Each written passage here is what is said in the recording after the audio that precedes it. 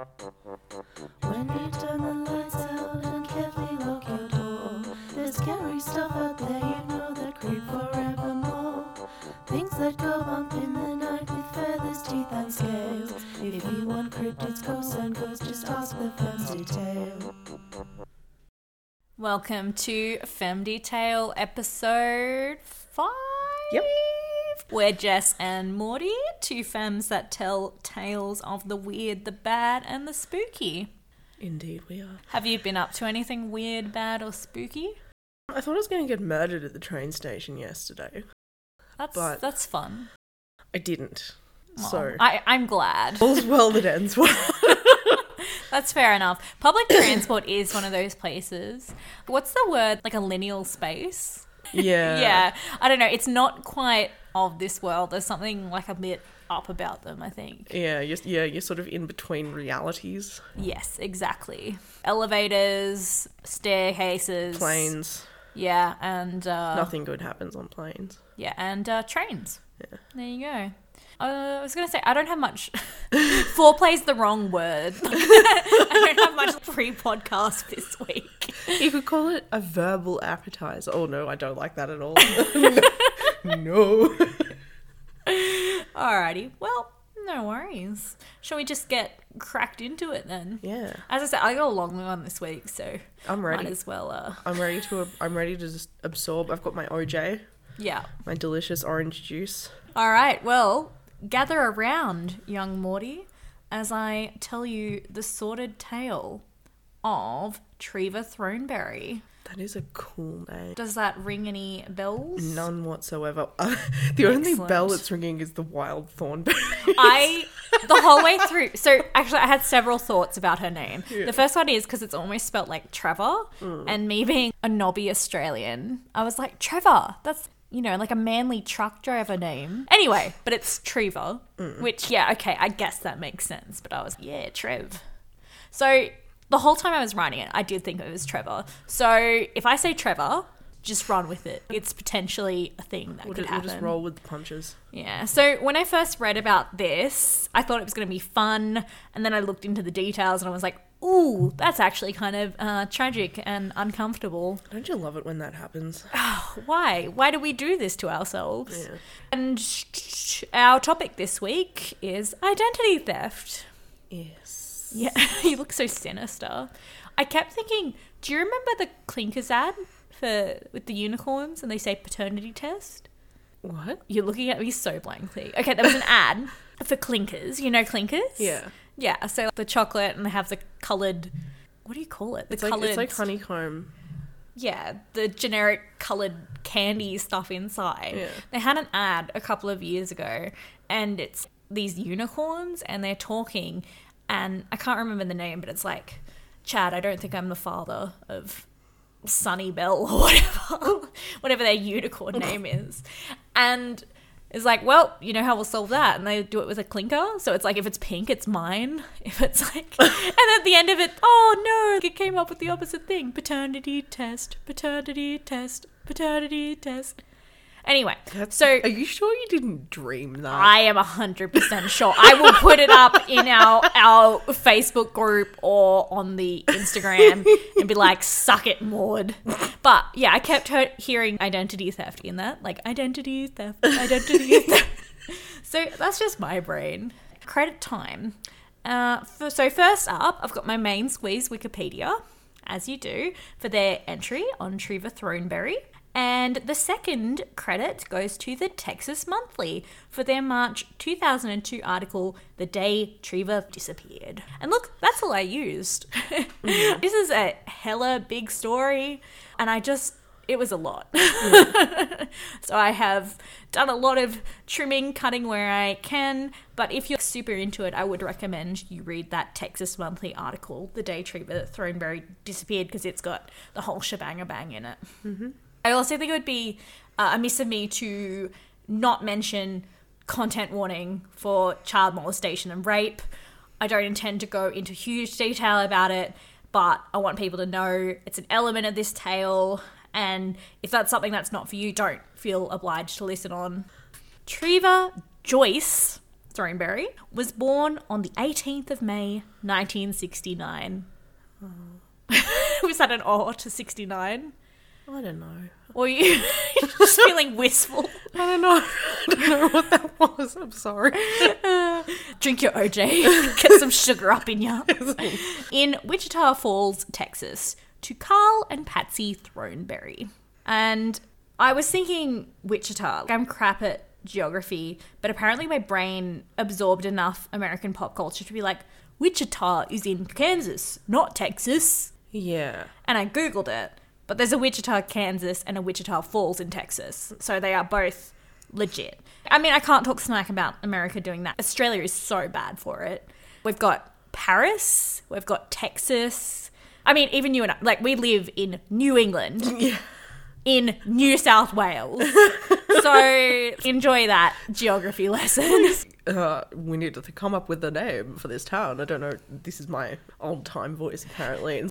I'm feeling tired today. Why don't we just name it after something else? Jolly good show. South Wales. Okay, but that's a little on the nose. How about we go New South Wales? Capital suggestion.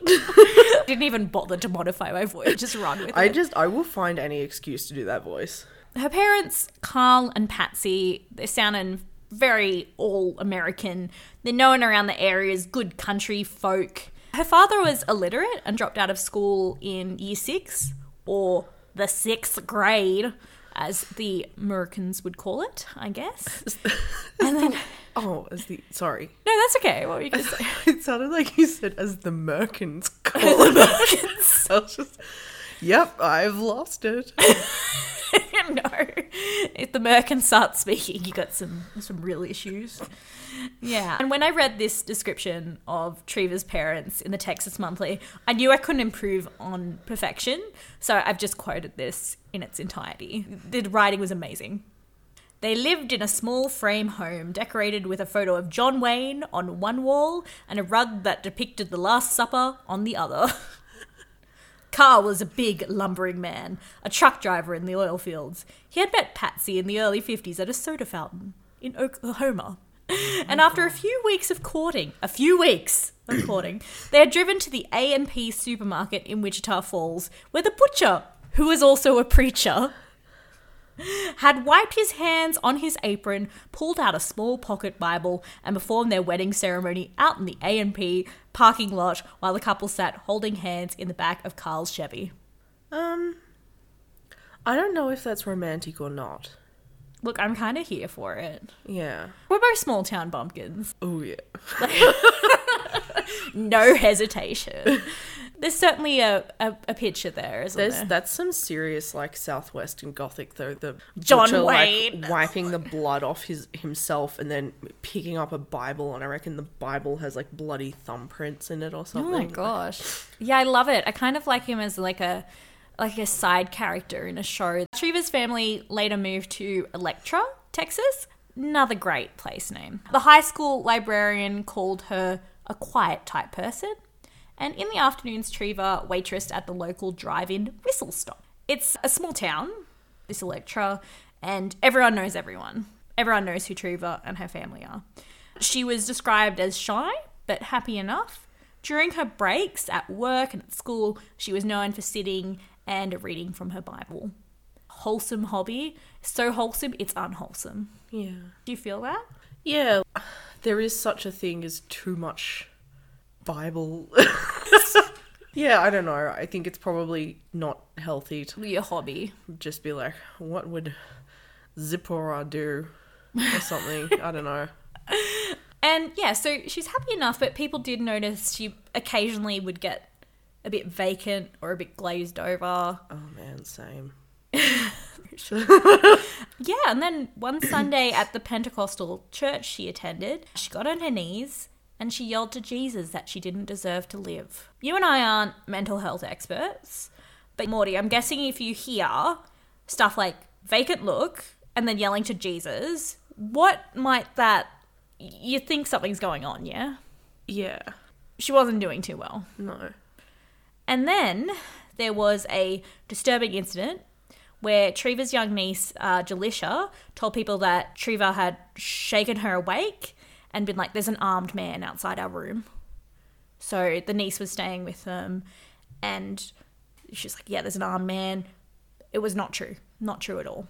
Okay. So something's going on. Terribly wrong.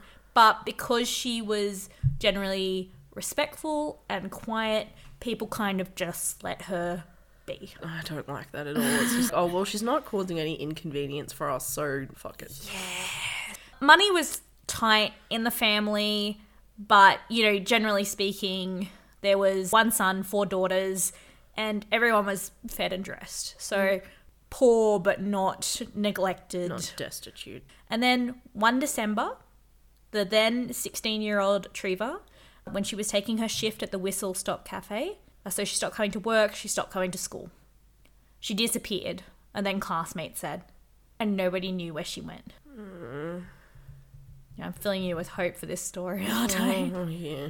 What happened was, Treva had gone to the local police station and said her father had raped her, which had resulted in her being removed from her family immediately, which, you know, that's good. Placed with a foster family back in the place of her birth, which was Wichita Falls. Yeah. Being a small town, it didn't take long in Electra for the rumour to basically spread that that's what had happened, that she'd last been seen at the police station, and she'd said that her father had raped her. She'd also said that her mother had only laughed upon finding out. Maud's face it's a face. Just pure contempt. It's not good. That makes me so angry. Yeah. Okay. So, sorry. Take a breath. A police officer had called child welfare. So the social worker had removed Treva, and there'd been a temporary emergency protection order on Treva so her parents couldn't see her. When it came to court, Treva's parents, Carl and Patsy, insisted it was all a lie. And Treva's sisters gave affidavits professing their father's innocence. I'm not, I mean, obviously, like, I do know that judicial flaws are a thing, but it just, it seems like a bad idea to be, because those girls aren't necessarily going to be able to be totally candid because, you know, they still have to live in that house. Yeah. So I'll just say straight up now, like, it's one of those things. Legally, Carl never did anything. Yeah. So that's been the court's decision. And I guess I can't really say as to whether he did. As it legally stands, he never did anything. The sisters and the mother assumably don't believe that he did. Yeah. And I'll get a bit more into it later and you'll sort of see there's a bit more to the story and it's bad. I'm sorry. Okay. Starting you off fresh, you know. Carl testified if anyone had raped his daughter, it would have been one of the members of the Pentecostal church that she was always hanging out at. The Pentecostal's the one that are like, I'm speaking in tongues. I don't know my breeds of religion, I'm sorry. I'm pretty sure they're in like big tents and they get like the spirit of the Lord in them and just start... Jazz hands? No, they get... Oh, they dance, they feel... They feel... Well, that sounds kind of nice. But they like fall on the ground and like have seizures and stuff. Oh, okay, that's... I was thinking more like, you know, dancing at church sort of thing. And they claim to be able to lay hands upon someone and... If you're Pentecostal, let us Lord. know. I wasn't raised religious, so I'm ignorant in all everything. I used to do Christian puppet shows. That's amazing. I had these puppets that kind of look like they kind of look like Grover from Sesame Street, like the little head and the long neck. And I made them do like little skits about talking to God when you feel alone. I'm losing my shit over here. And like I had one, he was in the puppet was in a cage and the cage was cigarettes and alcohol. And then another puppet was God that came and let him out of the cage. Come on out of my cage and I've been doing just And fine. I laugh about it, but I used to travel to towns and, you know, hang out with this so like, much. other. And the weird thing is that I never really believed in God. I like hanging out with these people and I feel like a better I'm person. an artist. Yeah, like I definitely wasn't like homophobic or anything like that. It was more just God, I hope not. praise the Lord. We have so much reconsidering to do in our friendship. Well, that was enjoyable. Oh yeah, this is going to be a long episode and we're still like side things. Oh well. Yeah, no, don't ever stop with the side things, babe. Okay. You'll get more updates on when I remember other plot lines of the puppet shows as the podcast as appropriate in subsequent episodes. Beautiful. The church members in retaliation, no, that's probably not the right word, in response, they said that in the weeks leading up to her rape allegation, Treva had told them she was scared of being at her home. She'd been slipping out at night to sleep in the house next door to the church, and sometimes they found her asleep on the pews, and they'd only wanted to help somebody who was a young, clearly distressed person going through some stuff. Yeah.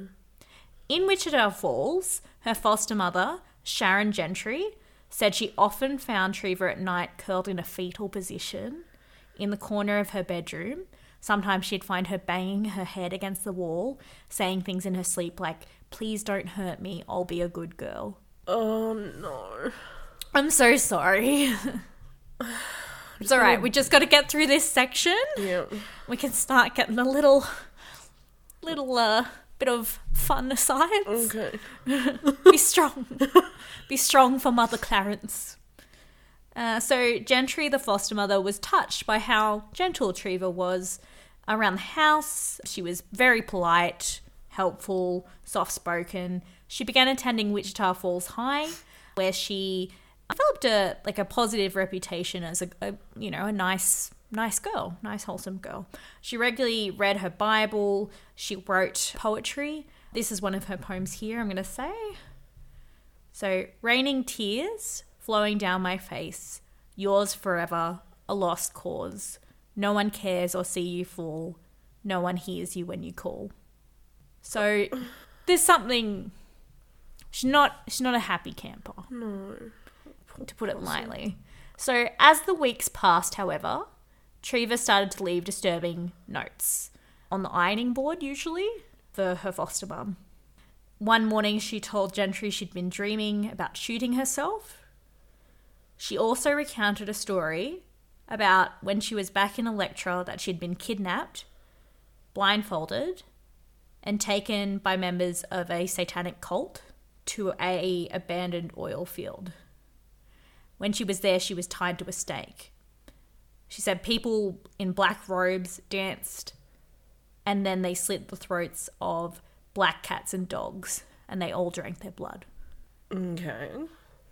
So that's a story she told her foster mum. You could start to see that maybe there's some cracks in the story. Yeah. Plausible deniability could have happened. Yeah. But we'll see. In 1986, Treva went to see her counsellor at the high school, and she said very calmly that she was going to jump off a building to kill herself. So police officers came, handcuffed her, took her to the Wichita Falls State Hospital. Because that's really good for your mental health. Yeah. Being treated like a criminal. She was mostly a loner. She was often seen crying. She wasn't eating well. Doctors gave her various tests. She was prescribed Xanax and Trilofon. So the Xanax is for anxiety. The Trilofon is what was called thought disorders.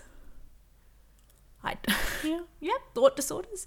And trofrenil, which is an antidepressant.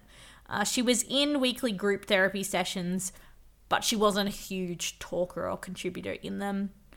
She did write a couple of letters to her old foster mum and a boy who had once taken her to a date. And she said things like, "I feel like a living robot. I walk when they say walk. I sit when they say sit. I do everything they say because I have to. I can't take it anymore. I have to die." Oh, no. So... What were 1986 antidepressants like? Because, like, the ones nowadays... Even now they can knock you about a bit. They will fully cook your brain. Like... So... And that's disclaimer, not saying that we're not anti-medication at all. I'm pro, like, I take antidepressants and it's not ideal, but it's well, like. But yeah, so I don't know what was going on there. Can't speak for the 80s pharmaceuticals. Yeah, so the therapist was sort of like, what is going on there? The staffers arranged for her to meet with her parents. They'd been coming to the hospital asking to see her. The district attorney eventually dismissed the sexual assault charges against Carl, saying there was no evidence to prosecute. Mm-hmm. So when Carl and Patsy, so that's the parents, came in, they were with a social worker and a therapist and Treva, obviously, and the parents asked her basically to admit she was lying about the rape. Treva got up from her chair and basically said they were liars, that they didn't love her, and she had nothing more to say to them, and she wanted to go to her room. So the therapist called her a liar? No, the parents. Oh. Carl and Patsy, the parents, asked her to admit she was lying, and then Treva herself said that her parents were liars. They didn't love her, and she had nothing more to say to them. Okay. She wanted to go back to her room. So I'd say that, yeah, probably the social workers and the therapists don't believe her. Because I don't feel like you'd put a kid in that situation if you believed. 1986. General sort of attitudes. I'm suspicious. 5 months later, the doctor's therapist declared she was no longer suicidal, and they said that her biggest issue was that she was unpredictable, and she was taken out of the state hospital. Okay, and once again, I'm going to ask you to have a deep breath before this revelation. So, whilst Carl, her father, was cleared by the courts of molesting his daughter, it is recognised officially and everything that Treva, alongside her sisters, Carleen, Kim and Sue, were all molested by their uncle, her father's brother. So his name was Billy Ray. He was a Vietnam vet. He was a heavy drinker, divorced, and he was a frequent visitor to the house. I don't have comment. I'm just going to... That's okay. to sit in this. That's fair enough. Treva was the youngest girl and considered his favourite. He'd ask the girls often if they wanted to go to the store with him. His brother adored him, so their father adored Billy Ray and would be like, let Billy Ray buy you something nice at the store. So Carleen, one of the older sisters, later said, we didn't know what to do. We were just children, uneducated small town girls. I know you're not going to understand it, but those times were different. We were too scared to say anything because we thought people would make us feel ashamed and tell us that it was our fault. We tried to let Mama and Daddy know what he was doing. At least we thought we had. But we didn't come out and say anything outright because Billy had told us if we ever did, he'd have Mama and Daddy killed. And then he'd have us all to himself. What were we supposed to do? We thought, and I know this sounds so terrible, that this is the way things worked. This is how everyone lived. Oh, God. So even as they got older, Treva's sisters, Carleen, Kim and Sue, still didn't talk about this till much, much later. So I don't know at the time with the therapist and everything if they were aware of this. The sisters did everything to keep their distance from their uncle. They worked double shifts at their jobs. Sue once ran away and she'd been too scared to tell her parents why she'd left. Yeah. All three of the sisters got married as teenagers, so they didn't have to live in that home. So, and that meant Treva was left alone. Okay. When Sue, her sister, came back to the house one day, she saw Treva sitting on Billy Ray's lap. His hips were squirming back and forth. And Sue was torn between the desire to race forward and just grab her sister and the fear she had of her uncle. When Carleen was 16 and she was already married, she asked her sister, Treva, who was then 10, if she needed help with Billy Ray. And Treva just said that she liked Billy Ray's presence. So she didn't really understand, I would say. Yeah. So when Treva was 16 and had accused her father of rape, her sisters basically just assumed she'd gotten to the point where she wanted to escape the home, and she knew that child welfare would get her out of there if she accused her father. So that's kind of what they had put the whole thing down to. Okay. Yeah. So after the hospital, Treva went to Lena Pope Home for Troubled Girls in Fort Worth, Texas. While at Lena Pope, basically they wanted her to make friends and get better at interpersonal relationships. Okay.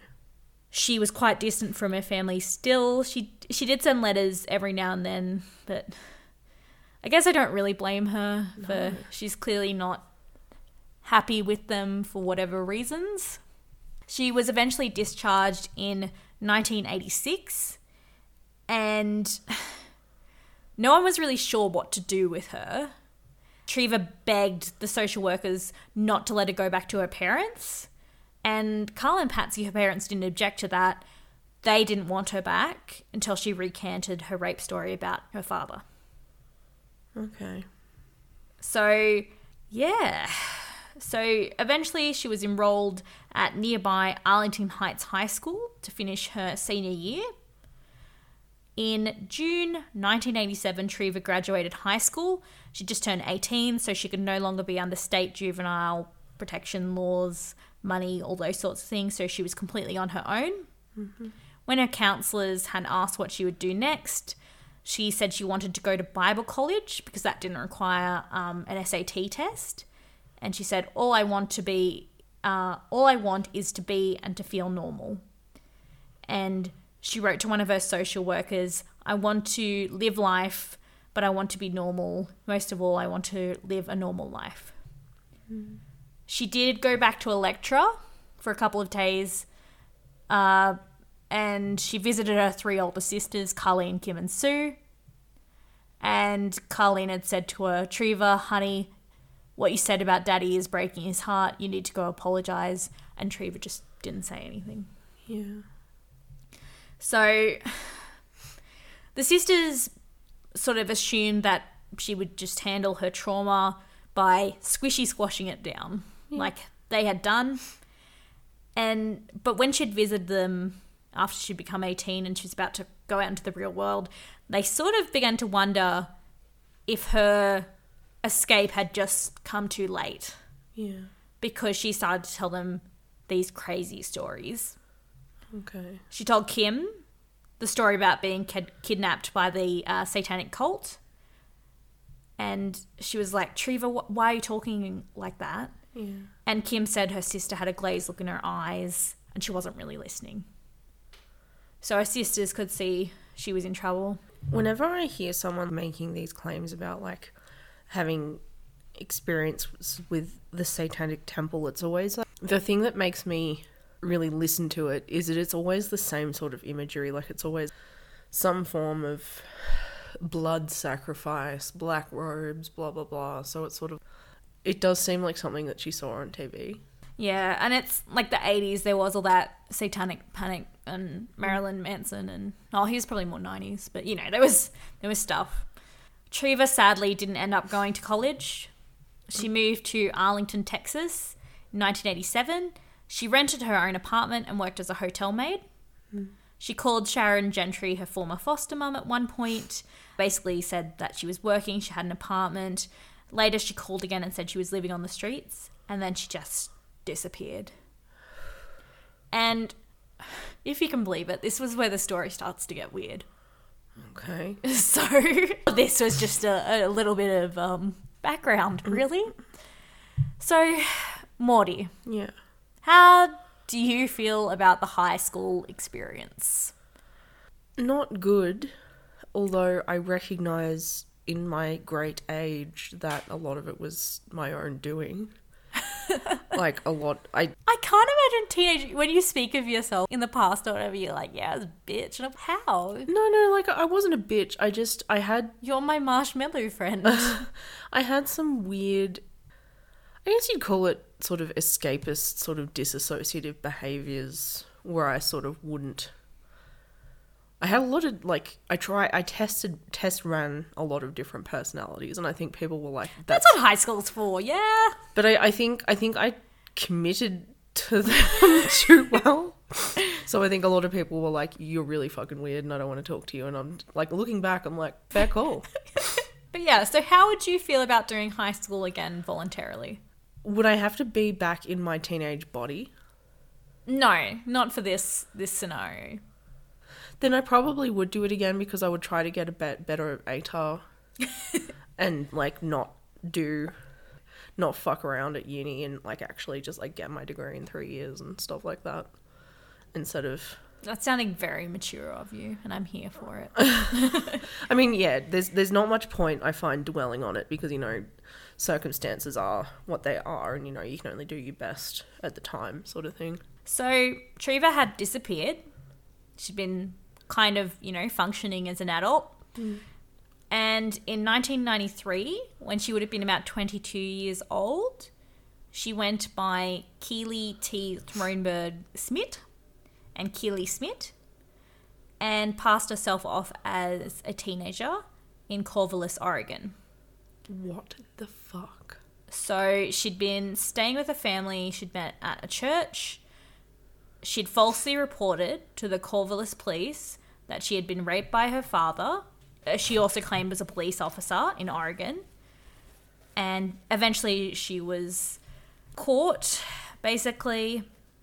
And when she was caught, she eventually disappeared. The next summer, she surfaced in Portland. And she told the police, again, that she was on the run from her father. This time she said her father was a Portland police officer. And then there was an investigation that had begun. And once again, she disappeared. How do they know that it was her? I don't know the specific circumstances. You're going to find this happen a lot. Okay. So there's a million ways, I guess, really, to skin a cat, so to speak. So guess what Treva did next? I don't know. Look, this is going to be a reoccurring theme. She appeared in the town of Maud. This looks vaguely French. Help me. Coeur d'Alene? Coeur d'Alene? So is it C-O... C-O-E-U-R. Core. Core. And then D apostrophe. No, sorry, Kerr. Yeah, Kerr? Kerr. Anyway, I'm just going to say Idaho. She Yeah. rocked up. They found her in Idaho. And she told the police her name was Cara Leanna Davis. She said her mother had been murdered and her police officer father had been a member of a satanic cult who had repeatedly raped her. And then 2 months later, she again left. Again with the Satan. Yeah, it's a thing. Later that year, she arrived in Plano? Texas? Dallas, Dallas, Texas. And she told officers and social workers her name was Cara Williams. She also told them she was 16 years old and she had been born and raised in a satanic cult where she had been taught her destiny was to honor the devil and then die in a lake of fire. She told them most, if not all, of the kids that she'd been peers with had been stabbed to death and that her own mother had been murdered by her father. And her father had been the cult leader, who also happened to be a police officer in Colleyville, another Dallas suburb. She'd also said at bedtime she was made to chant prayers to Satan. It's almost like there was a grain of truth that existed a long time ago when she was a kid. Like, you know how, like, when oysters get, like, a grain and It they turns just... into a pearl? Yeah, but, like, they put, it was like, not a pearl. layer upon layer of... Yeah. on it, and then... Except, yeah, instead of, like, a pearl... It was Satan. It's a nightmare. Yes. That's a beautiful image. People felt sorry for this kid. So one detective was so determined to discover the person who had harmed Cara, aka Treva, that she drove to the town that she said and basically asked the police chief there if there would be any offers there willing to look into satanic activities. A volunteer for a social work agency had taken Cara to the outside world, took her shopping, took her to a theme park. She'd been shuttled across like a bunch of different places, and they just wanted her to find a place where she would feel safe. And then at one shelter, she accused a male staffer of assaulting her. So she was moved again and enrolled in a new high school. In 1995 alone, Kara attended high schools in Sadler, Sherman, and Dallas. She always joined the tennis team. The Child Protective Services worker, Susan Arnold, who'd been supervising Kara's case, bought her a tennis racket. But in September 1995, she was caught out when Suzanne Arnold received a call from a staffer at the residential home where Treva had been staying, and the staffer had originally been from Electra, said, "Susan, I think Kara's actually a 26-year-old woman named Treva Thornberry." So she got caught out. Imagine that. Imagine being that caseworker and just going into work and just being like, another day on the front lines of human indecency, and then it's just like, oh fuck, like. Yeah, and they thought this girl was murdered. The people in her hometown, small town, they assumed she was dead or something because she'd just disappeared. Days later, Kara/Treva was confronted with records that proved that she was Treva. She protested it so much that all the people that were there believed what she was saying. So there was a court hearing, and after which Susan Arnold, the social worker, had handed her a quarter, gave her some phone numbers for a bunch of places like the state's mental health office and a homeless shelter, and said, please get some help. Oh, yeah. And it's kind of really sad because obviously there's a gap in the system. Regardless, yeah, she's got some compulsive lying and stuff going on and identity things going on, but you can tell it's not coming from a place of being malicious. Like, there is something, she needs help. She's not trying to get like money from it. It's just, if you wanted money, you wouldn't pretend to be a teenager. Yeah. Yeah, I guess the Satan cults, you might be able to go on like Dr. Phil or something. What's the 80s equivalent? Jenny Jones? Oh, yeah, Jenny Jones. Jenny Jones in the 90s. I don't know. Was Oprah around in the 80s? I think she's still maybe doing local stuff then. Yeah, well. Diane Sawyer. So they might have been into the Satan, but I don't think that would be the long-term play. Like, I'm going to pretend I'm from a satanic cult, and that's just your retirement plan. She went off the radar for a bit, but then in June 1996, a 16-year-old teenager named Emily Carr Williams arrived in Asheville, North Carolina. She told police officers she was on the run from a cult in Texas. Guess who that was? When she would have been about 25, Treva moved on to Altoona, Pennsylvania. Yeah. Again, she pretended to be a teenager. She said her name was Stephanie Danielle Lewis, that she was 16. After 3 weeks of investigation, police found somebody that had known Treva back in Texas. Treva was arrested, charged, had 9 days in jail, and was released. I swear to God, she just knows that as soon as you mention Satan, people just lose all their critical thinking faculties and they just believe whatever she says.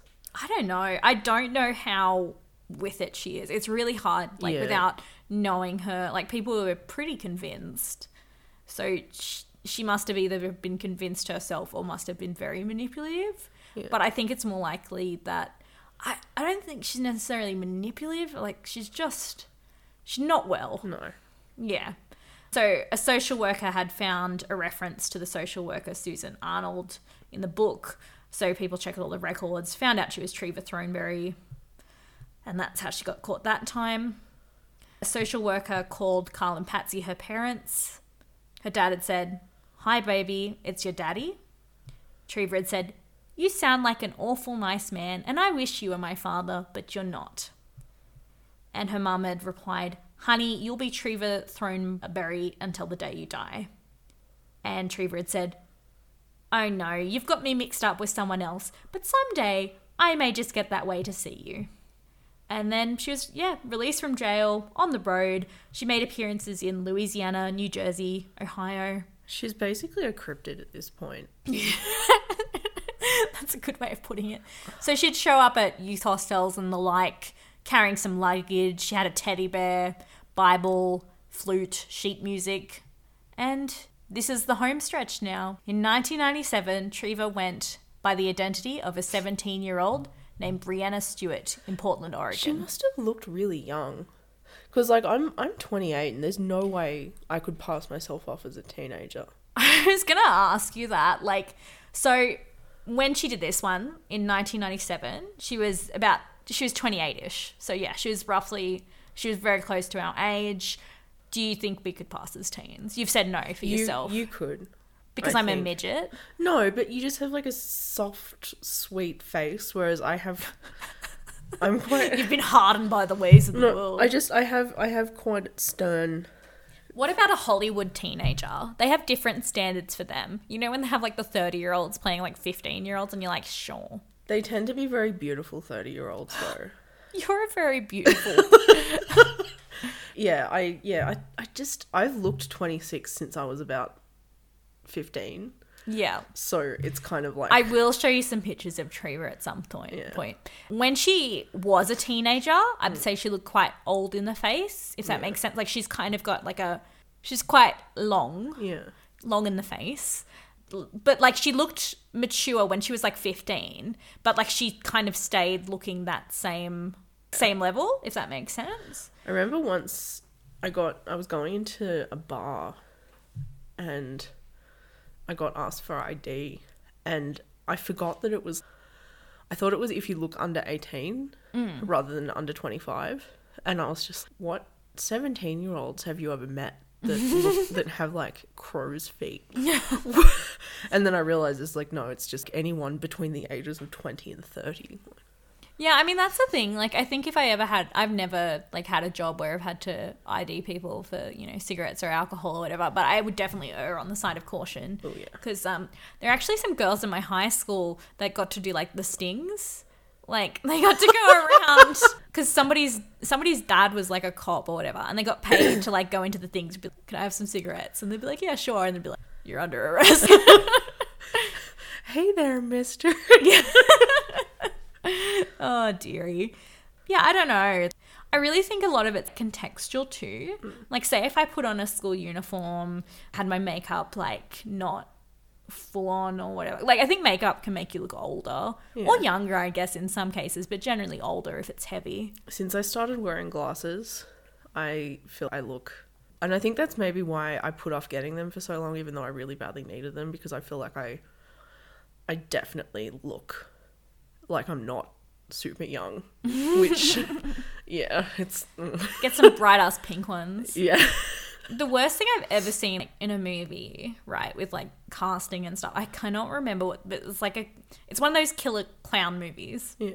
So the actress was already old to be playing a teenager, but then in the flashbacks they had that were meant to be set 10 years ago, they had the same actress, but they put her... This is some low budget shit, by the way, and they just put her in pigtails and a onesie, and it was the worst thing I've ever seen.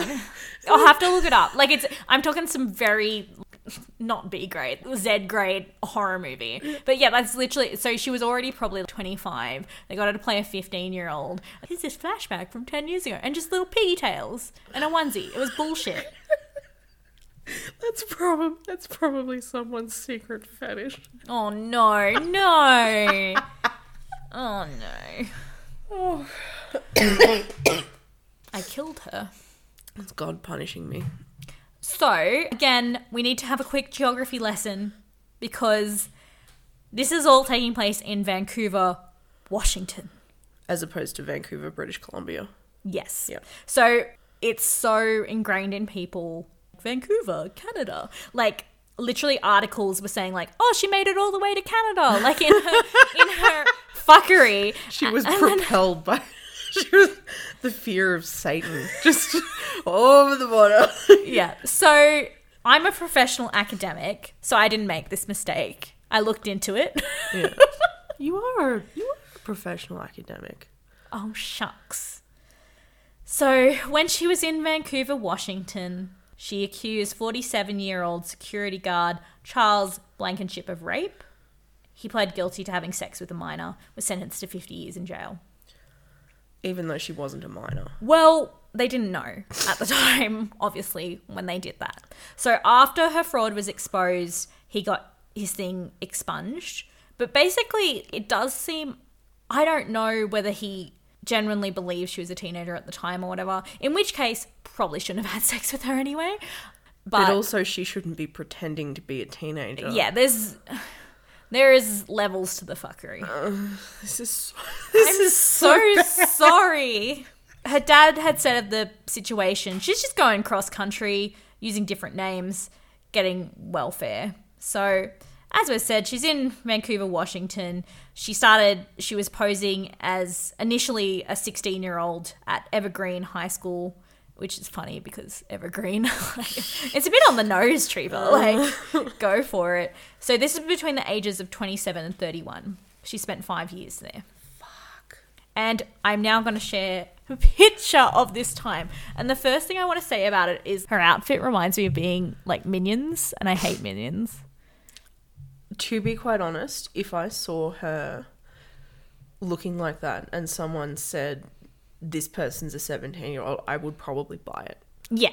And that's not even like... Yeah. But do you see what I mean? Like, she's always had that face. So, like, even when she was genuinely 15, that's, like, what her face looked like. Yeah. So it's kind of... It's a mature face, but, like, I don't think it's dodgy. She kind of looks like she's maybe 18 and she's off to join the Peace Corps in Africa or something. Like, Yeah. She'd started attending services at the Glad Tidings Church. She'd met a young couple. They took her into their home because they heard her speak at church, probably about, her cults and everything. And they took her to school the next morning and got her enrolled in the school. Okay. When asked about her past, so this is one of the school counsellors, Treva/Brianna, had told Greg, the school counsellor, that she'd been raised outside of Mobile, Alabama, with her mother and her stepfather, who was Navajo, and a sheriff's deputy. So Brianna had said when she was a child, her mother had been murdered, and then she'd live with her stepfather, and then at about 13, she'd run away because her mother had told her real father lived somewhere in the Northwest. So that's why she'd come there to look for clues. Okay. The counsellor was like, wow, this is wild. But he didn't smell bullshit at any point. No, later said when he was doing all the court stuff, he seemed embarrassed that he'd been taken in. Yeah. He'd asked about her education. She had said she'd only ever been homeschooled, and she said she'd be good. So she'd be a good student. She said, I just want to be a normal teenager like everyone else. So that's come... She mentioned earlier on in the story, you mentioned that she said something about, I just want to be normal. Yeah, it's a big preoccupation of hers. Normal, good girl. That's her things too. She wants to be good. She says a lot. Yeah. There's some, to quote last week, awry in the scone. Mm-hmm. Yeah. So she just seemed really happy to have this chance to be at Evergreen High. She dutifully caught the bus to school. She was a pretty average student. She wasn't bad, but she struggled with maths. She did well in English. I get so confused about this, right? Because they had her GPA, and GPAs mean nothing to me. I just get so confused. So she had a 2.83 grade point average. And American ones are different to ours. I think it's out of 4. Yeah, theirs? Okay, because ours at the local... Ours is out of 7. Okay, yeah. I was going to say ours is out of... Yeah. So kind of... average, but not bad average. She also got a D in drama class. So she got this D in drama class, and it is kind of ironic because clearly she was a good enough actor to pull this whole thing off. Yeah. There's a couple of different stories because she was here for 5 years doing this thing. So it's your normal high school buddy that you're chilling around with. Yeah. Yeah. So she had a classmate named Cheyenne. And she'd asked Brianna if she'd like to go to the mall with her and some other girls from school. People were generally like, oh, this poor girl, all this bad stuff's happened to her. And so they were generally kind of nice to her from all accounts. So on the way there, Cheyenne had pump some tunes in the car, and a couple of the other girls in the car had started dancing. Brianna tried to dance, but she was kind of jerky. Like, it was just very alien to her. Yeah. And, like, to be fair, I don't think that's necessarily indicative of her age, because I can't groove to the tunes. This is the third deep breath I'm going to need you to take in this story. Okay. I'm ready. You feel oxygenated? Yeah. I'm so uncomfortable about this. So, Treva then dated genuine teenager, Kenny Dunn for a year and a half. No. And I now want to show you a picture of them together. No. This poor boy, this sandy-haired, wholesome boy. Oh, please tell me they didn't have sex. I don't know. I really hope not. Yeah, he went to church and stuff, so hopefully they were saving it for... Because I feel like that would fuck with him developmentally. What? Did she ever go to the doctor? Well, okay, there is a thing that's coming up that kind of links into that.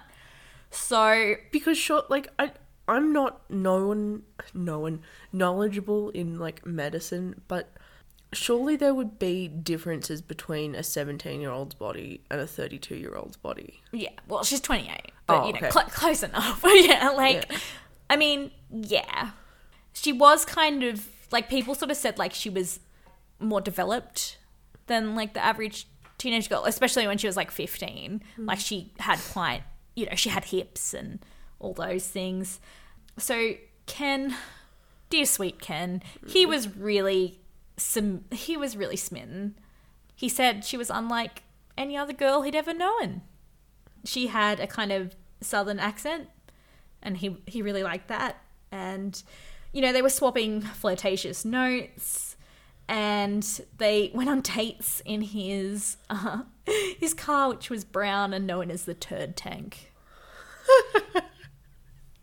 Oh, that's such a teenage boy thing. It is. And he attended services with her at the Glad Tidings Church. So I really hope that meant they weren't having sex. Yeah. I need to keep it that way to, like, hold my sanity. Yeah. Kenny was amazed at the amount of scripture that she knew. Because she's got a head start. Oh, sorry, I'm being mean now. He'd excitedly been to, like, his parents, like, she must have studied the Bible for years. So initially she hadn't told him much about her past. But then one day they were having a date in the food court. Brianna said she'd watched her stepfather stab her mother to death. That her father had made tapes of himself as well as his friends sexually assaulting her, which he'd sold. She said she'd been pregnant at around early puberty, and that she'd been pushed down the stairs to be made to miscarry. She said she went to the police station at the time and no one had believed her, and that they'd called her stepfather to pick her up, which is why she had fled. Fuck.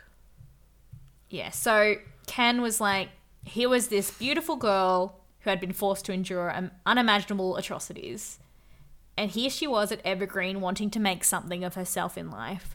I wanted to help. I wanted to make her happy. I wanted her to know someone cared for her. They went to the school Sadie Hawkins dance, and that's where the picture I showed you before, Shania Twain's You're Still the One, was playing. They locked eyes, and he had said, I love you. She had said, I love you too. And they'd kissed. He said, I was 16 and she was 16. It was the perfect teenage romance. I couldn't imagine anything that could go wrong. Ma'am, stay away from the children, please. I know. If I had a handkerchief, I would be, like, patting my forehead right now, like... She said she wanted to be a lawyer advocating for children. So she was kind of, reading law books in the library. Yeah. She'd written a story in English class called Betrayed about a character named Jessica. It was me. Who had conducted a DNA test to prove that she was abducted as a child. Now, Treva / Brianna told everyone how much she needed a social security number that identified her as Brianna Stewart, because she'd be able to get a job, go to college, do all those normal things. Yeah. But the government would not issue her one unless she could find some evidence she existed. Yeah. People were trying to help her. She was hazy about it, but people believe she suffered from amnesia or some sort of PTSD stress thing that had fried her memory. Yeah.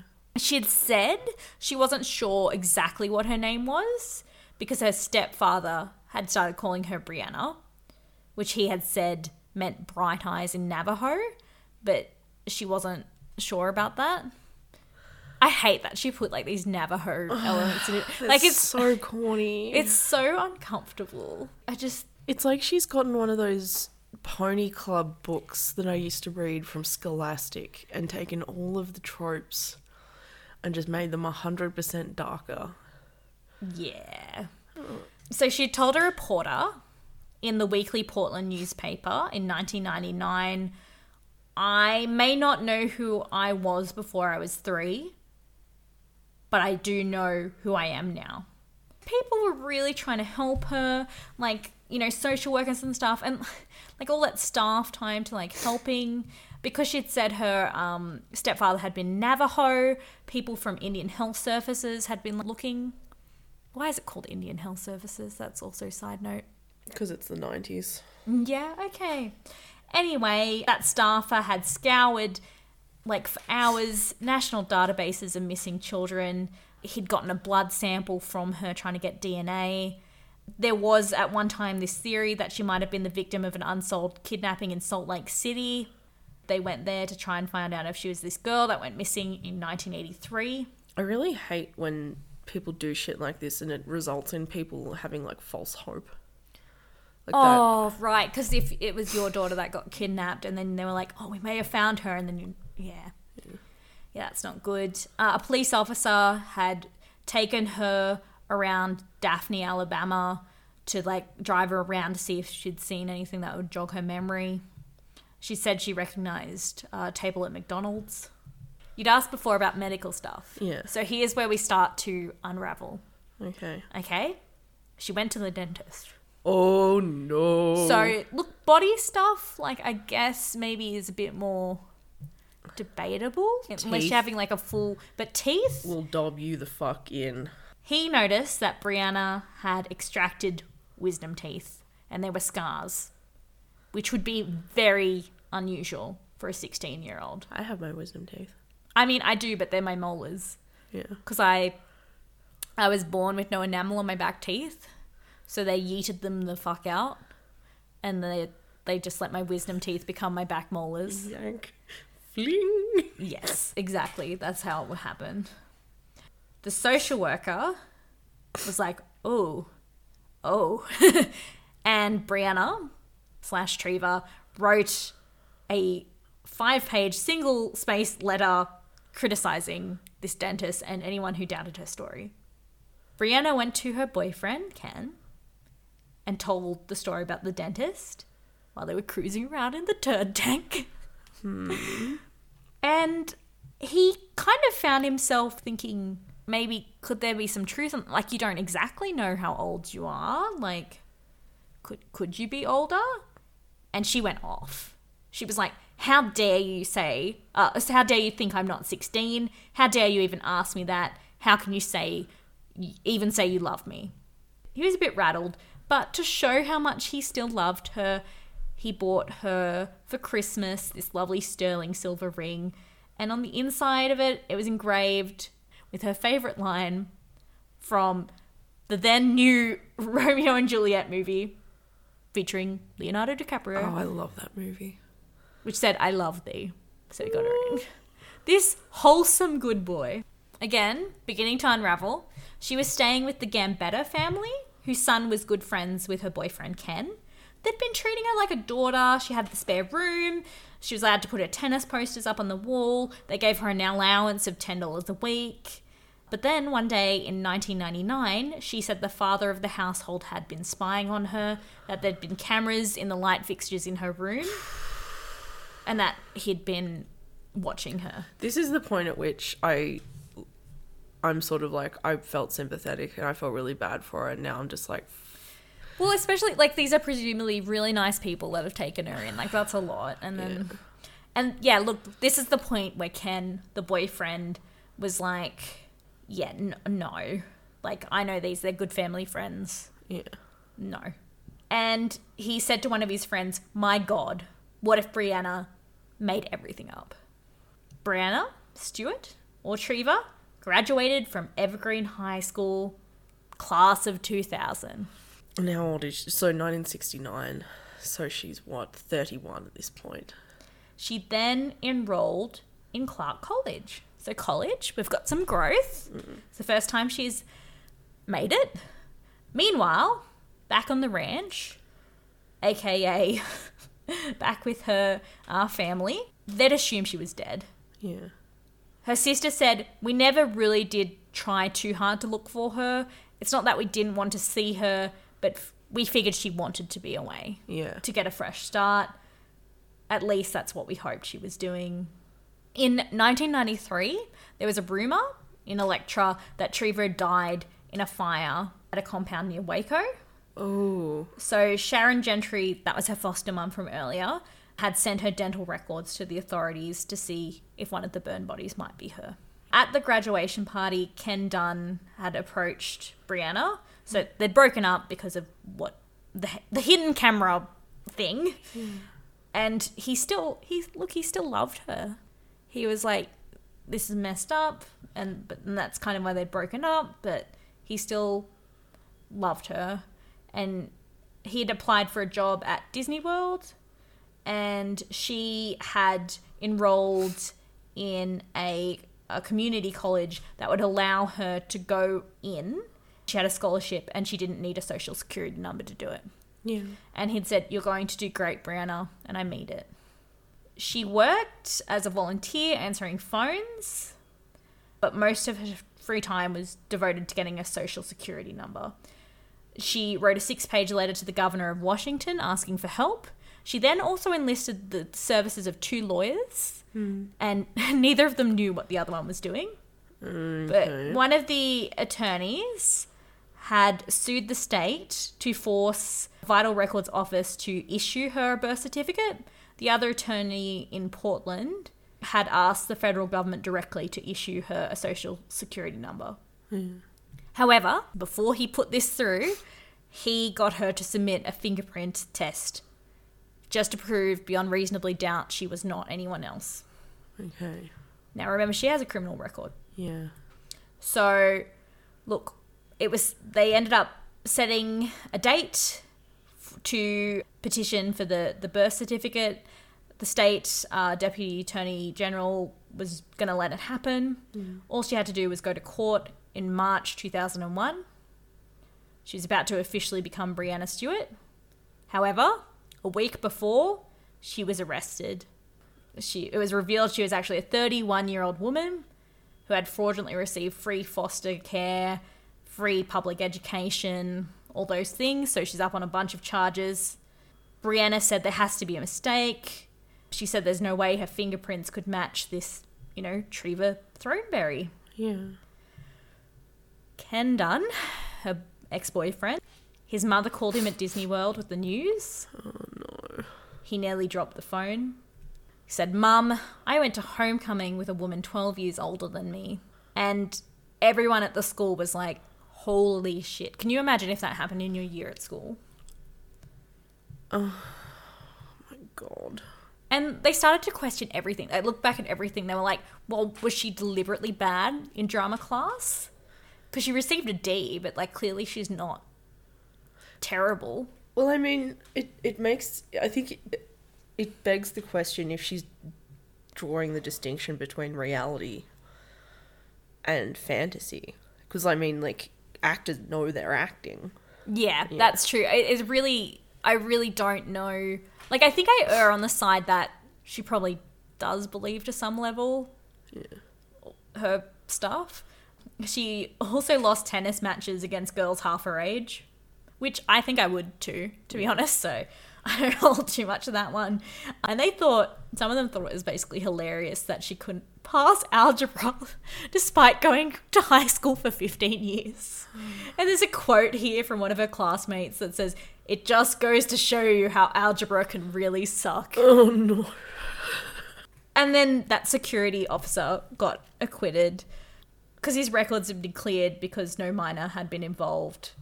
But he apparently thought there was, so Yeah. he might still be a bit guilty there. There's a big court case. Most citizens seem to be on the side of getting her psychiatric help rather than sending her to prison. One person wrote in saying they'd be spending far more taxpayer money through the legal system than through Thornburg's relatively harmless scam. No. No.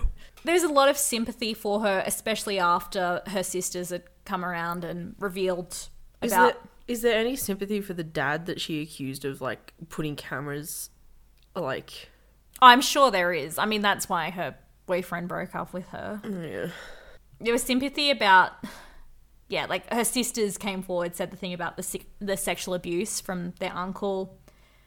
And there was... You know, the attorney said if it was a con artist thing, she could have picked a far better ruse than wandering the country as a homeless youth. Because why would you? Now, the greatest mystery at the end of this was basically why she'd been caught. She'd been caught numerous times, but she still wouldn't admit who she was. Her niece, Jalisha, from earlier, she wrote her a letter being like, "Hi," and Treva had written a letter back saying, "Dear Jalisha Throneberry, I'm sorry to tell you this. I don't know who you are." How much she remembered and how much culpability she had was really, really, and I guess still is, interesting to psychiatrists, psychologists, everyone. People really wanted to know what was up on her. She's a great case study. Yeah. It sounds awkward to say. So some people thought that her abuse had been like a trauma and she'd just disconnected everything in her head and believed it because it was kind of, those years were stolen from her. This was her way of getting them back. Some people had thought she might have had a fugue state, speculated that she had multiple personality disorder. And then like people came forward that had known her earlier and said she really seemed to believe what she'd said. Yeah. She couldn't have gotten away with it for so long if she wasn't so convincing. And the other thing that baffled people was that she had given her blood, she'd given her fingerprints, and certainly she'd be smart enough to know that they would have matched and that she'd been arrested. She'd have to know that those things could be done. 2001 as well. Like, DNA is obviously a thing. The tests matched her parents. So, like, why would she do all of that? Pretty good quote here from Kenneth Muscatel, who's a Seattle psychologist, and he'd been a person hired by the court to examine her. He said, "Here is a woman who invents stories to get the love and affection she had never known in her home, yet a woman so profoundly disturbed that she ends up turning on the very people that are trying to help her, accusing them of abuse." So no one other than her niece, Jalisha, had tried to contact her after the arrest. And it was just so much going on. This is another really weird story. So her sister had said, one of her sisters, Patsy, had said she'd been upset before that she turned the back on the family. Sorry, this is her mother, not her sister. Patsy, her mum. Yeah. And she believed that Treva hadn't forgotten about the family entirely because at the funeral of her own mother, or Treva's grandmother, in 1998, there was this elderly lady that no one knew sitting at the back wearing a faded dress. And Patsy noticed she was wearing a grey wig and granny glasses and lots of pancake makeup. And she said, "In my heart, I knew it was Treva." And that's just wild to me. Oh my God. Yeah. And again, her sisters kind of like were on the wayside here. We thought that maybe it would be best to just let her continue pretending to believe she was a teenager. If she was living in a better place, then so be it. The sisters just sound so checked out, like with everything they've said. Now, this is where we get really weird again, because she wanted to represent herself. And in order to represent herself, it basically means she waived any chance she had of getting like her psychiatric help. Obviously, if she's fit enough to represent herself, then she can't go in with like the I'm crazy defense, which it doesn't look like she wanted to do anyway, because she's going for the angle, no, I truly believe this. And it was important for her to clear her name. And then the prosecutor had basically said she's graduated from high school at least twice. Like, she's fit enough to stand it. I think that's kind of bullshit. But yeah, once they couldn't prove her incompetent, it basically meant she was screwed and that she was going to jail. Yeah. So the judge was completely like thrown out by this whole case. At one point he was like, hello, Miss Stewart, Miss Thornberry, whatever. When she was doing all the lawyery stuff, because she was representing herself, she was just pissing off the opposition so much. So she'd be like, objection, relevance, would beam at the judge. And the other side, Kinney, he's meant to be this really serious guy. He was clenching his fists and stuff. He was just not having it. And he was really adamant about saying, no, she knew what she was doing. Yeah. They found a witness from a Vancouver convenience store that said Brianna had once come in to buy cigarettes and had showed an ID card with the name Treva Thornberry. But the teenagers that she'd hung with really denied this, because Brianna wasn't the type to smoke. Yeah. And no one could ever remember going to that store with her, and she was a homebody. This part's really, really sad. Sharon Gentry, her foster mum from all those years ago, she was asked to testify. She had these photos of her and Treva, and she'd put up the photos, like, you know, in evidence, and Treva, because she's doing the cross-examination and everything, she said, this is Treva in these pictures. What was she like? It's just so sad. And Gentry had said she was a very polite young lady. She enjoyed church. She was always appropriate, very thankful. She apologized if she hurt my feelings. And at the end of it, Treva had said, thank you. That is just... It's a trip. I can't imagine witnessing that and feeling anything other than just anger and sadness. It's complicated. I do feel really sympathetic for it, because I do think she's... Yeah. Anyway, at the end of it, she wrote, I still say I am Brianna Rebecca Stewart. I don't pretend to be anyone else but me. Jury found her guilty pretty quick. Yeah. She was sentenced to 3 years in prison. And then the judge had said, there's no question in my mind, having spent as much time with her as I have, that she is of the opinion that she is Brianna Stewart. But basically, it was too late. The judge wished he could send her to a state hospital for treatment, but the only legal option was prison. Yeah. Yep. And then the problem with prison, she was there. There's limited mental health services. There's not really a lot of supervision for non-violent people after their release. So, she's just kind of put in, put out, and then with not a lot of help. So, what of her now? Yeah. She hasn't done the high school thing again, but fairly recently, in 2016, she resurfaced under the alias of Brianna Kenzie and accused a local man of sexually assaulting her while working as a hotel employee. She was later fired after the employees learned of her record. That's it. I really hope she's doing okay. She would now be 51. Was there ever any, legal redress for the fact that she smooched on an underage boy?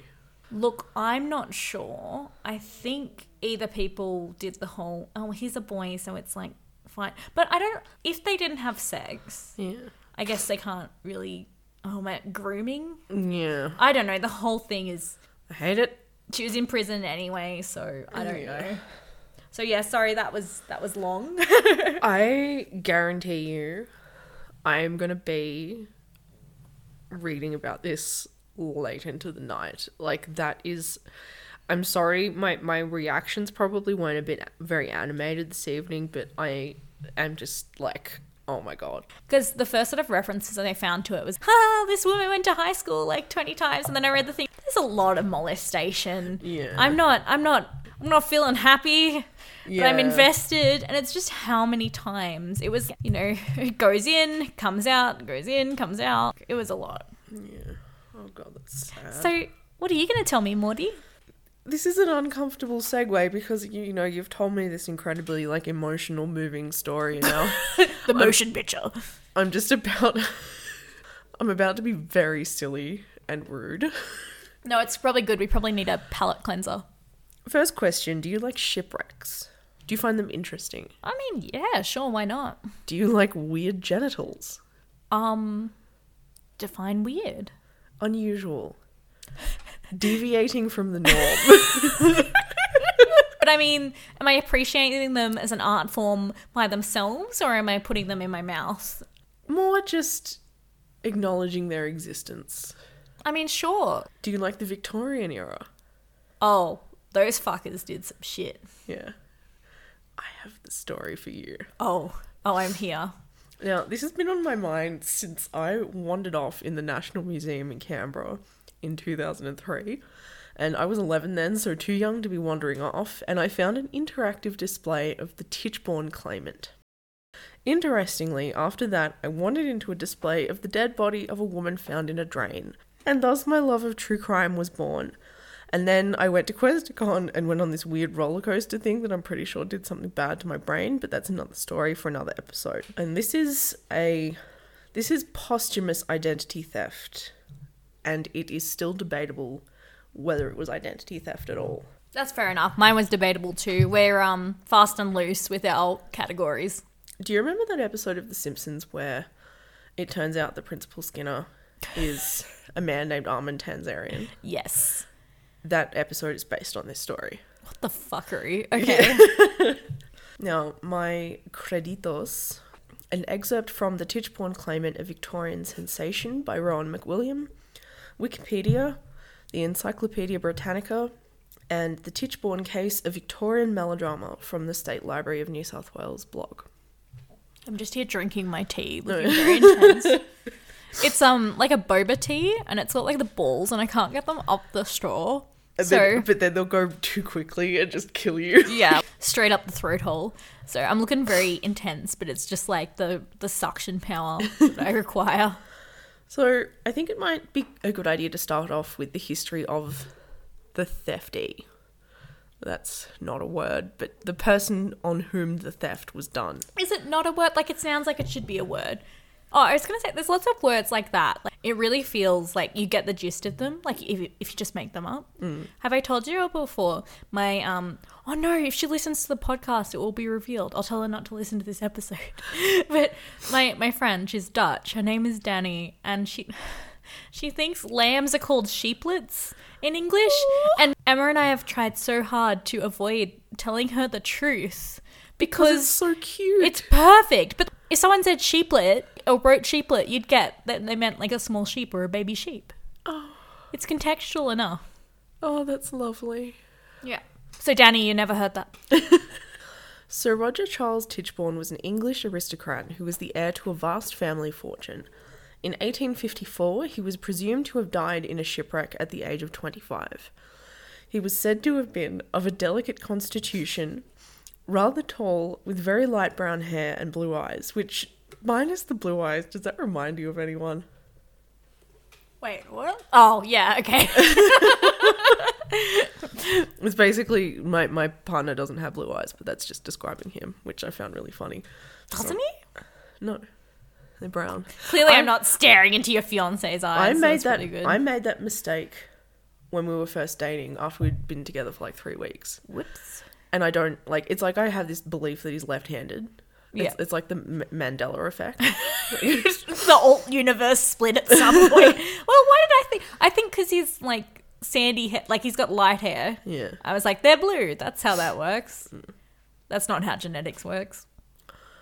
So his mum held on to the possibility that he may have survived and washed up on the shore somewhere. And how often does that actually happen outside of Disney? Yeah, that's very, very true. Like, I feel like if you're in the sea, your prognosis isn't good. That's one way to put it. Yeah. So she heard on the grapevine that he may have ended up in Australia, which That's where all good people go. I felt really guilty that I did laugh at this because I just imagine this like very genteel, serious young man like staggering up the beach being like, I survived, and then the Victorian equivalent of a bogan is like punch. She advertised in Australian newspapers, which to me, no disrespect, sounds like a really good way to attract dickheads. Yeah. She offered a reward for information. I don't know, I've just written out, bust out your best writing paper, be like, yes, I seen him down the pub, money please. Her ad stated that she was offering a most liberal reward for any information that may definitely point out his fate. May definitely. What? In 1865, Lady Tichborne was told that William Gibbs, a lawyer from Wagga Wagga, which is near where I grew up, had identified Roger Tichborne in the person of a bankrupt local butcher using the name Thomas Castro. During his bankruptcy examination, Castro had mentioned an entitlement to property in England. He had also talked of experiencing a shipwreck and was smoking a briar pipe which carried the initials RCT. Seems legit. Well, he's got a pipe, so that's our man. When challenged by Gibbs to reveal his true name, Castro had initially been reticent but eventually agreed that he was indeed the missing Roger Tichborne. Oh, I'm not sure. Henceforth, he became generally known as the claimant. Now, it was sort of, I think he was probably like, no, that's not me. And then it's like, well, there's money involved. Yep, it's me. I was sorely mistaken. Castro is asked to write a will and write a letter to his mother. In the will, he refers to these properties supposedly owned by his family that have just straight up never existed. And he refers to his mum by the wrong name, which is kind of a red flag. Yeah. So, sorry, how old was he when he went missing? 25. Yeah. No. Oh, that old sea amnesia Yeah. that they use as a plot point on. Did you ever watch Neighbours? Didn't they do that to Harold? I didn't watch Neighbours. Oh, okay. We well, were banned from watching it. Look, that's fair. Harold, who's like the general store owner, I'm pretty sure at one point he went missing and came back and had amnesia. And there was Harold, and he's like, who? Sea amnesia. I feel like And he's there with his pipe. sea amnesia is the counterpart to space madness. And cabin fever. It's the three horsemen of the apocalypse. He also refers to these family stories and memories in a way that are just vague enough that someone who was an imposter could pull it off. Lady Tichborne's younger son, Alfred, had died in February that year. So in my opinion, I think grief maybe fucked with the old critical thinking skills. She wants to believe. Gets out her Mulder poster. Yeah. Want to believe. But But it's like her son and a shipwreck. Yeah. Yeah, it's really sad. It but is at the same sad. time, I'm sorry that I laugh. But after the Treva and... he went missing in 1854. It's now 1865. So it's 11 years. And she believed it because, like you said, she wanted it to be true. Also, Lady Tichborne had been told by a clairvoyant that he was alive. And I do wonder if there is financial advantage to telling your wealthy client what they want to hear. If you were like a traveling soothsayer and someone was like, what do you see in your crystal ball? Yeah. I don't know why that's the voice that I chose to use. I would personally say what they wanted to believe so that they'd keep asking me back. You're very business-minded. It's like you call it business-minded. I just call it being a scam artist. But yeah. Yeah. Because sorry, I was sound like a dickhead because I was going to be like, oh, maybe like she wanted to tell her what she wanted to hear because she wanted to be nice. She wanted to give That's the comfort difference to between her. me and you. I'm going to go with your theory because that's less depressing. He was instantly accepted by Lady Tichborne as her son, although other family members were dismissive and sought to expose him as an imposter. I would be interested to know how many of these family members had financial interest in him. Oh, bitch. Yeah. Again, I didn't think of that. I was, well, yeah, like, of course, because he's obviously not the guy. Like, imagine if you know, say Prince Harry changed his mind and was like, I don't want to be a normal person. I want to be the ruler of the British Isles. And Prince Charles fell off a boat. And then William got eaten by a crocodile. Or presumed eaten by a crocodile. They found his booties by the riverbank. Yeah, they found... No, his pipe with his initials. What's it called? Like livery? The bibs and bobs that they wear. The epaulets and shit, like medals and all that. What? I have no idea what the fuck you're talking about. They just find like this pile of medals and badges of honor and things. You're going to have to show me what you mean after. They go in your jacket, don't they? Yeah. Oh, okay. Yeah, but they just find it all like washed up on a beach or something. Oh no. And then Harry's fuck yeah, I'm gonna be the king. And then William's like, hey, I crawled out of the crocodile's stomach and I'm back. Nobody needed to hear any of the things that I just said. Well, I'm not editing it out. That was poetry. You made your bed, lie in it. So they were second in line to inherit, and Roger goes to sea and gets eaten by the Kraken, and suddenly they're fist in line, and I don't know why that's funny. What? Although his manners and bearing were unrefined, he did gather support. I feel like if your manners and bearing were super refined, you'd be more suspicious, like you've been... Studying. Yeah, like you've been down under for 10 years, it would be more suspicious if there wasn't coarsening. Are you saying Australians are coarse, Maud? Maybe. In June 1866, the claimant moved to Sydney, where he was able to raise money from banks on the basis of a statutory declaration that he was Roger Tichborne. The statement was later found to contain many errors, although the birth date and parentage details were given correctly. Close enough. Like you got the birth date and the parents right. I feel like identity theft would have been so much easier back in the day. Because here and everything is like all the digital trails too, and we're way more into our documents and whatnot. Whereas like back in the day, it's like, yeah, you look vaguely like Jim. It's like, Jim, everybody. Jim's back. I saw Jim get run over by the steam train. Jim's back. It included a brief account of how he had arrived in Australia. He and others from the sinking Bella, he said, had been picked up by the Osprey, bound for Melbourne. On arrival, he had taken the name Thomas Castro from an acquaintance from Melipilla and had wandered for some years before settling in Wagga Wagga. Why did he not... It's the sea amnesia. Sea amnesia will fucking get you. Did he claim amnesia or anything? He was just like, no, I fucking liked it better. Presumably. He was the just like... fuckery?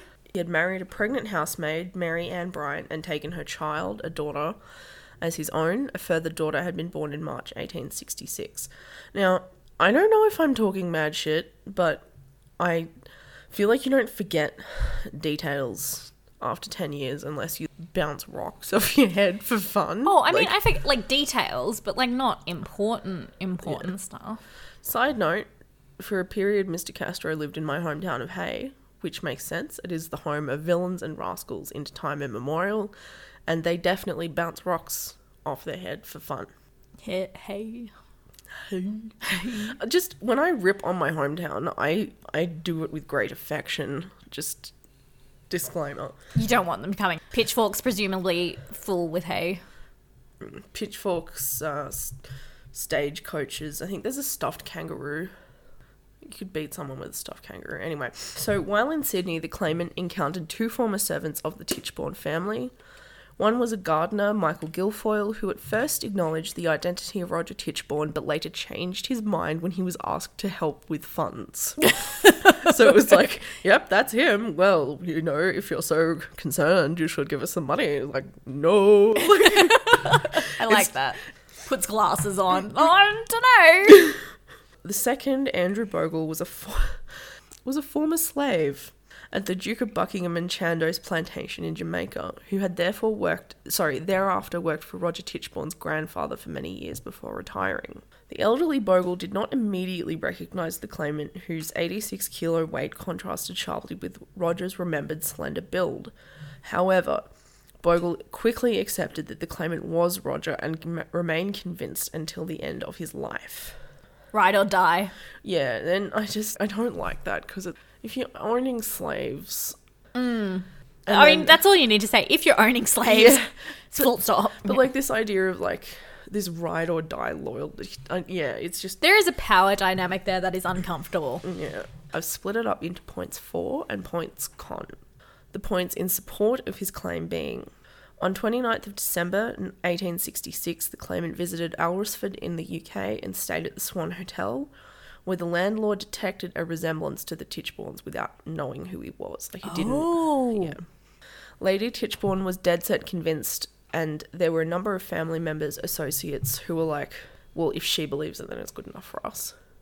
There was the pipe, labelled RCT, although anyone can carve a pipe. But he would have had to have, like, pre-formed knowledge, wouldn't he? Motive to carve it. Or, alternate theory, he robbed his corpse. Ooh. Yeah. Or the pipe washed up. He didn't rob the corpse, but...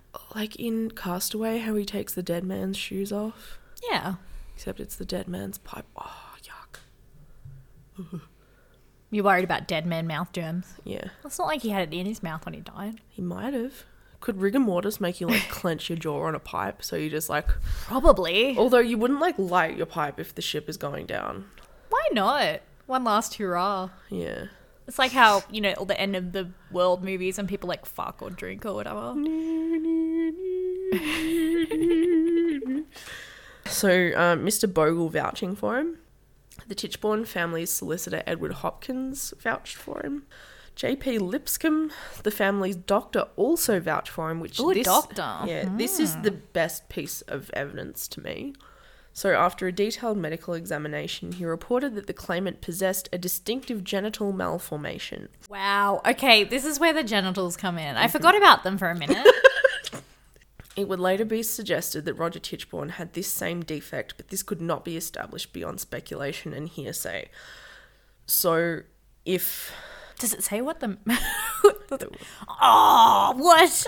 I just imagined it being, the dick being like a piece of coral, like it has little dicks coming off it. I do not like that. Sorry. Send help. There would be no reason for the doctor to even acknowledge it if he didn't already know in the original person. This certainly proves it. And he was one of the people who believed. Yeah. So why be believing if the dick wasn't already... I think it's just like the genteelness of 1866. He probably didn't want to be like, well, you know, this guy had a weird dick too. Like...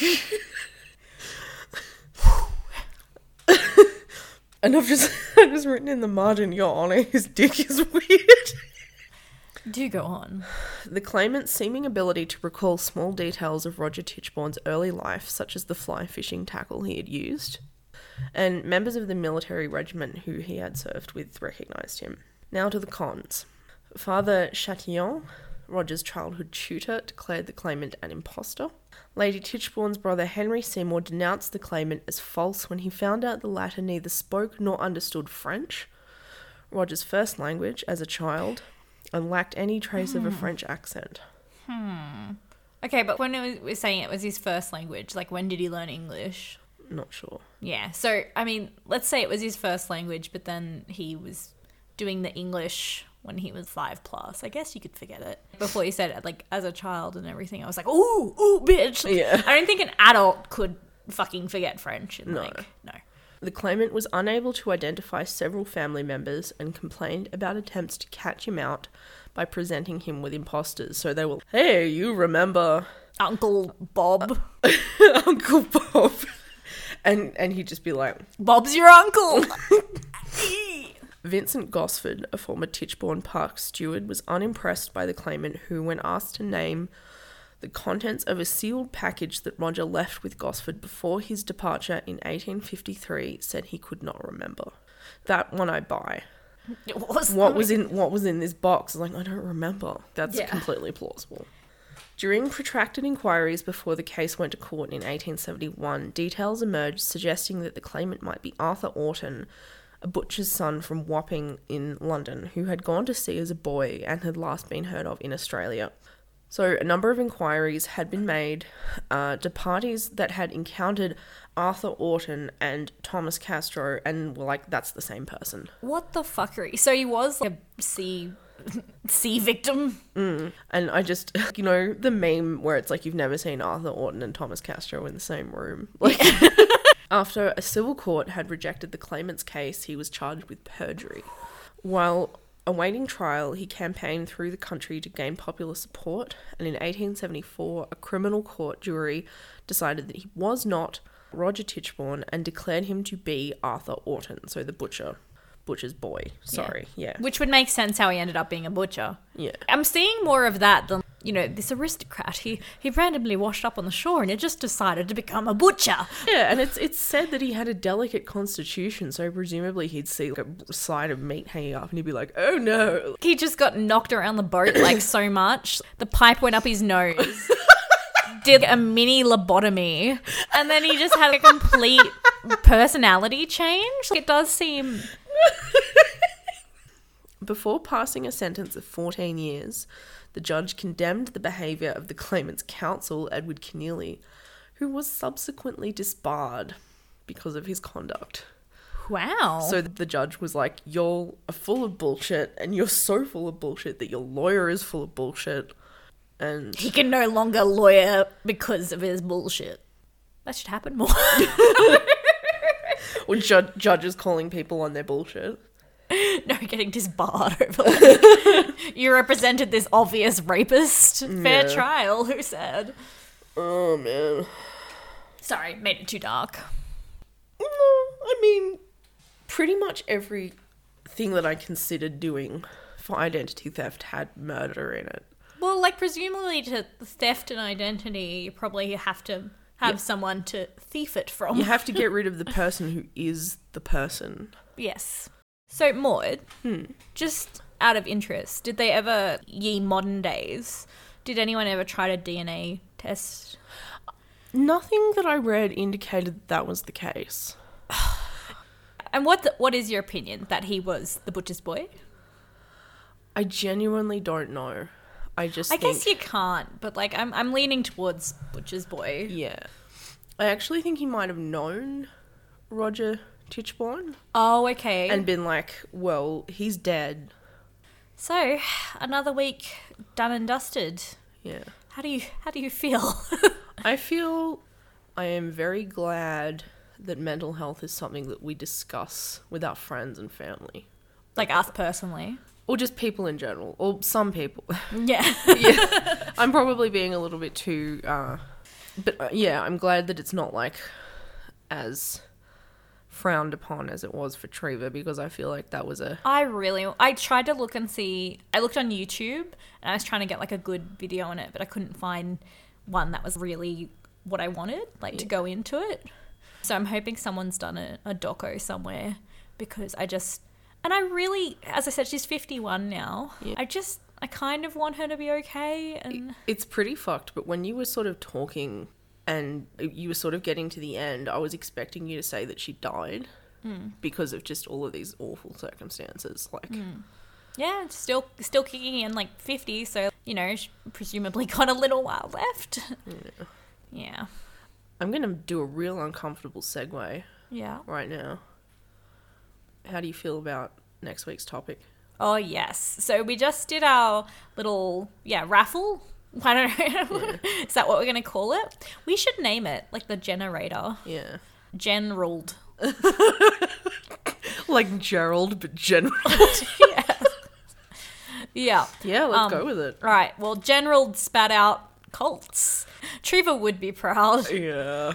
Oh, I'm so keen for this topic. Yeah. Like- Maud was saying before, I hope we get something that's not about human fuckery. Please give me ghosts or something. I mean, cults is about human fuckery, but I it's feel... the interesting kind of fuckery. Yeah, it's not like the banality of evil.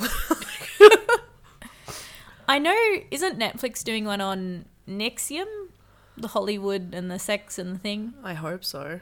Yeah, I thought if it's not on Netflix, it's one of the, streaming people. They're doing a thing. So that'd be fun, but we probably won't cover them. Whenever there's like a really well-known coverage of something, I stay away from it because I'm sort of like, my poor research Won't be as... Yeah. I mean, I feel like we offer a different angle to anybody that may be a fan of ours. Until next week, avoid cults. Get ready for some robes. Yeah, wear your greatest robe, bathrobe. Get your matching tracksuit, and we will see you later. And hail Satan. Peace.